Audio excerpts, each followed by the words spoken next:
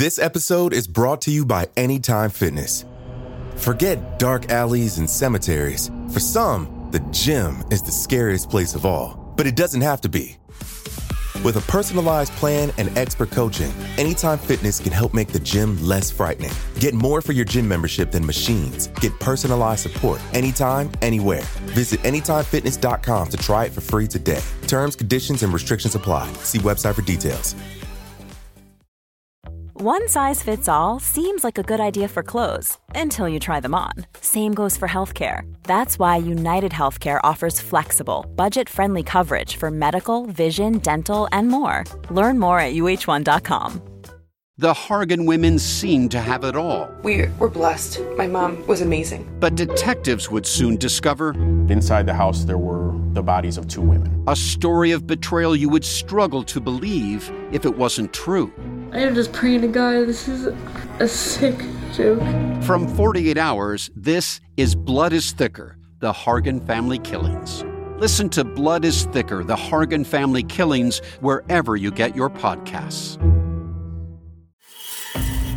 Today's episode features a famous dictator, a planned escape, and a peculiar disguise. I'm referring to the arrest of Benito Mussolini from our daily series, Today in True Crime. If you'd like to hear more of history's most shocking true crime events, tune into Today in True Crime every day, free on Spotify or wherever you get your podcasts. In the meantime, enjoy.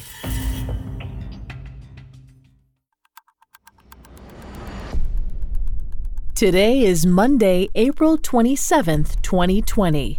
On this day in 1945, Italian dictator Benito Mussolini was arrested in northern Italy.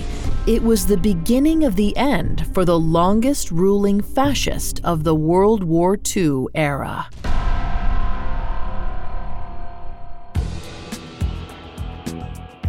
Welcome to Today in True Crime, a Parcast original.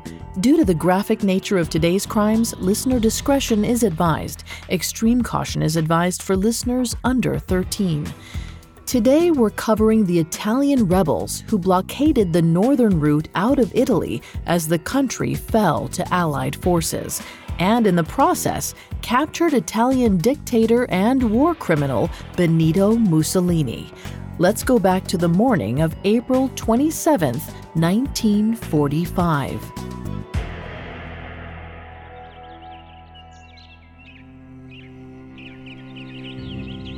Urbano hugged his coat tightly around his body as he watched the morning sun crest over the horizon. He was grateful to see its arrival. Late April had a way of tricking you into forgetting that it wasn't summer yet. Next, he needed some coffee, then to the command tent. Urbano was a member of the Italian resistance, but that meant different things to different people.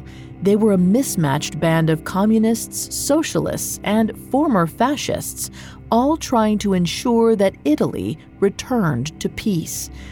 Urbano personally didn't care what form the government in Italy took after the war. He just wanted this all to be over. It was then that one of the volunteers ran up to the tent.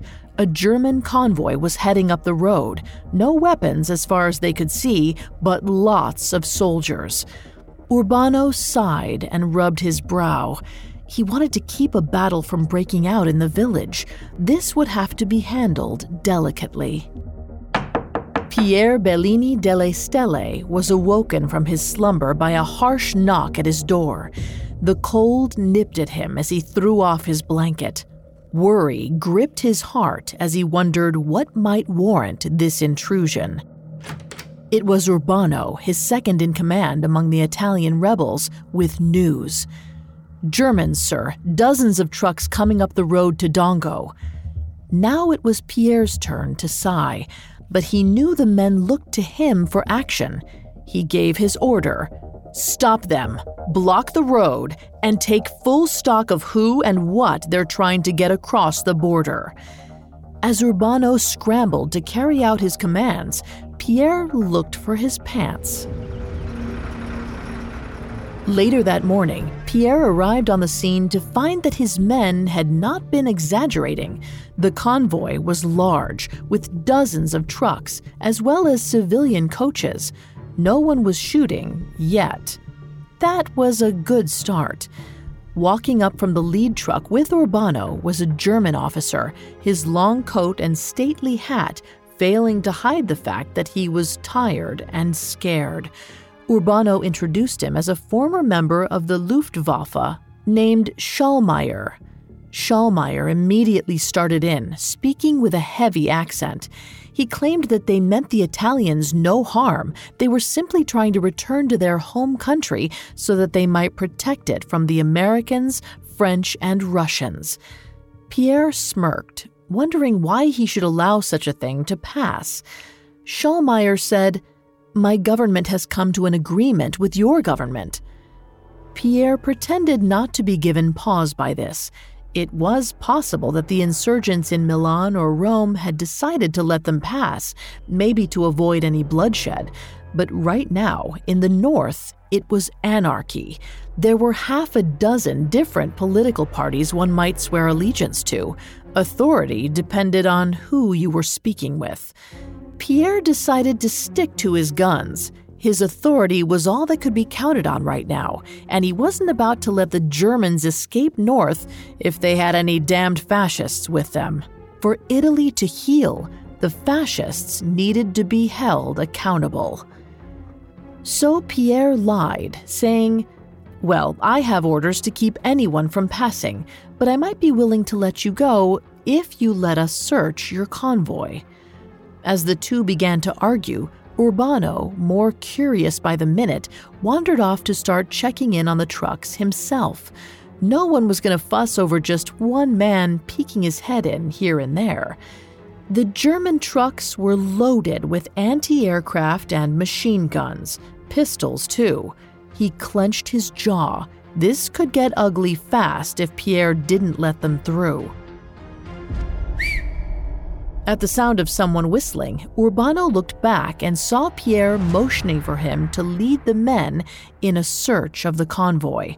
The German leader had acquiesced, no doubt realizing he'd be the first to die in a firefight. The Italian partisans began moving from car to car, asking to see identification from each German soldier. The morning stretched into the afternoon. As Urbano began to near the point in the convoy where the trucks ended and the civilian cars began, he heard an excited yell from one of his men further down the line. "We've got the big bastard!" the man exclaimed. Urbano scrunched his face in amusement, unclear on what the man meant. When he neared the truck in question, he looked inside to see a few soldiers, looking nervous, and one slumped over beneath a blanket. Urbano pointed to the man and asked, "What's wrong with him?" Anxiously, they tried to get Urbano to back off, saying, he's just drunk. Urbano rolled his eyes and asked if the man had his papers, but they just kept repeating the same thing.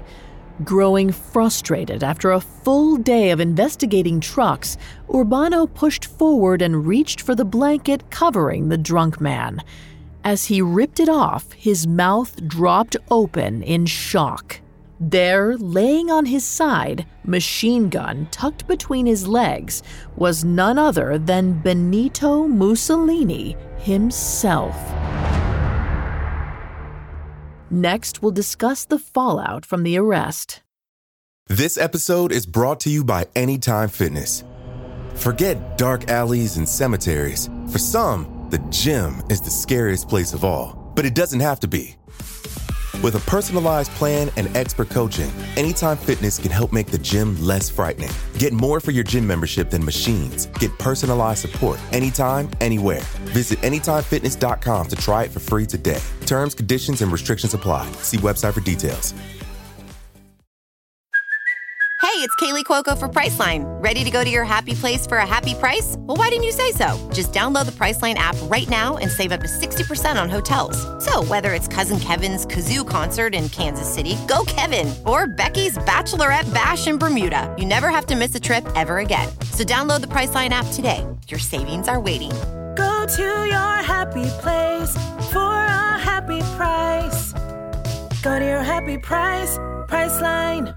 Now back to the story. When Benito Mussolini was captured on April 27, 1945, the Italian partisans could hardly believe their luck. Northern Italy was in chaos. To run into none other than Il Duce himself was like finding a needle in a haystack. Mussolini had been defeated long before this.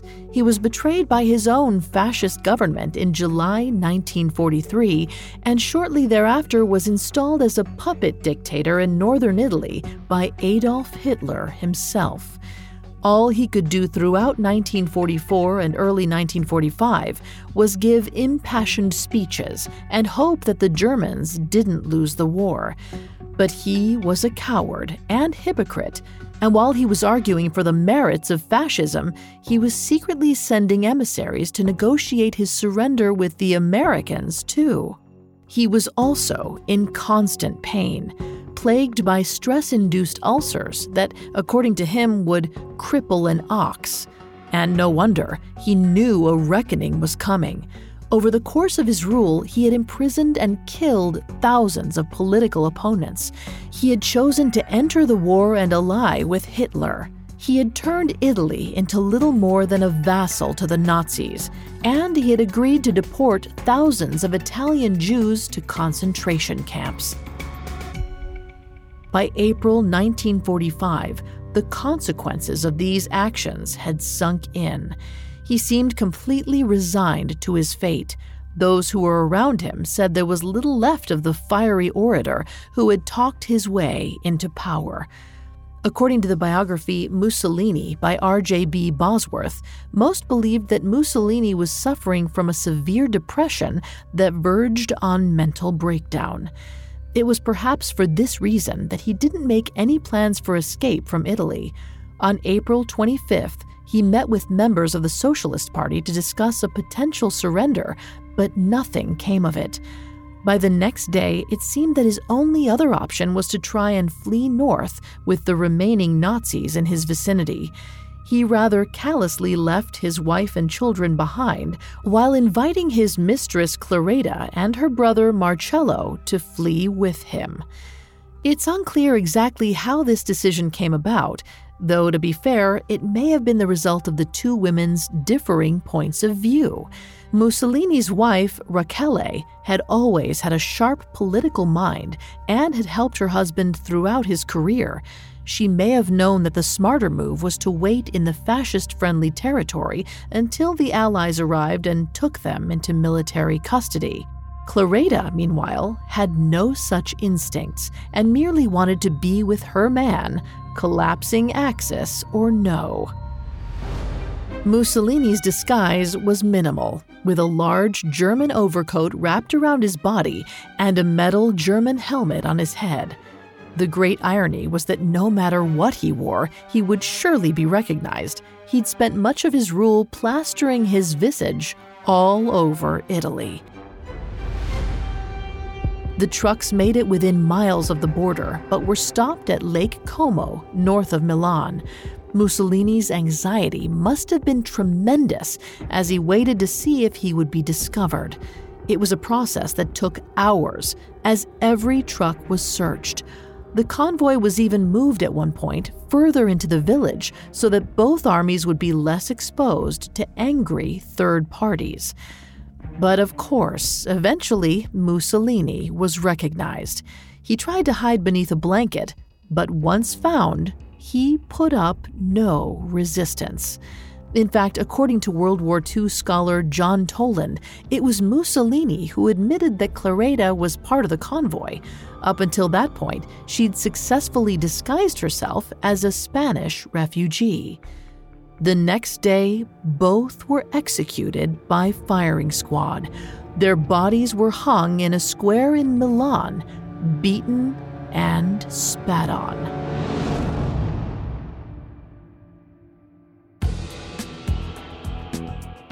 Thanks for listening to Today in True Crime. I'm Vanessa Richardson. If you enjoyed this story, check out our Dictators episode covering Mussolini's rise and fall. Today in True Crime is a Parcast original. You can find more episodes of Today in True Crime and all other Parcast originals for free on Spotify. Not only does Spotify already have all of your favorite music, but now Spotify is making it easy for you to enjoy all of your favorite Parcast originals, like Today in True Crime, for free from your phone, desktop, or smart speaker. To stream Today in True Crime on Spotify, just open the app and type Today in True Crime in the search bar. At Parcast, we're grateful for you, our listeners. You allow us to do what we love. Let us know how we're doing. Reach out on Facebook and Instagram at Parcast and Twitter at Parcast Network. We'll be back with a brand new episode tomorrow in True Crime. Today in True Crime was created by Max Cutler and is a Parcast Studios original. It is executive produced by Max Cutler, sound designed by Juan Borda, with production assistance by Ron Shapiro, Carly Madden, and Freddie Beckley. This episode of Today in True Crime was written by Greg Castro, with writing assistance by Nora Battelle. I'm Vanessa Richardson.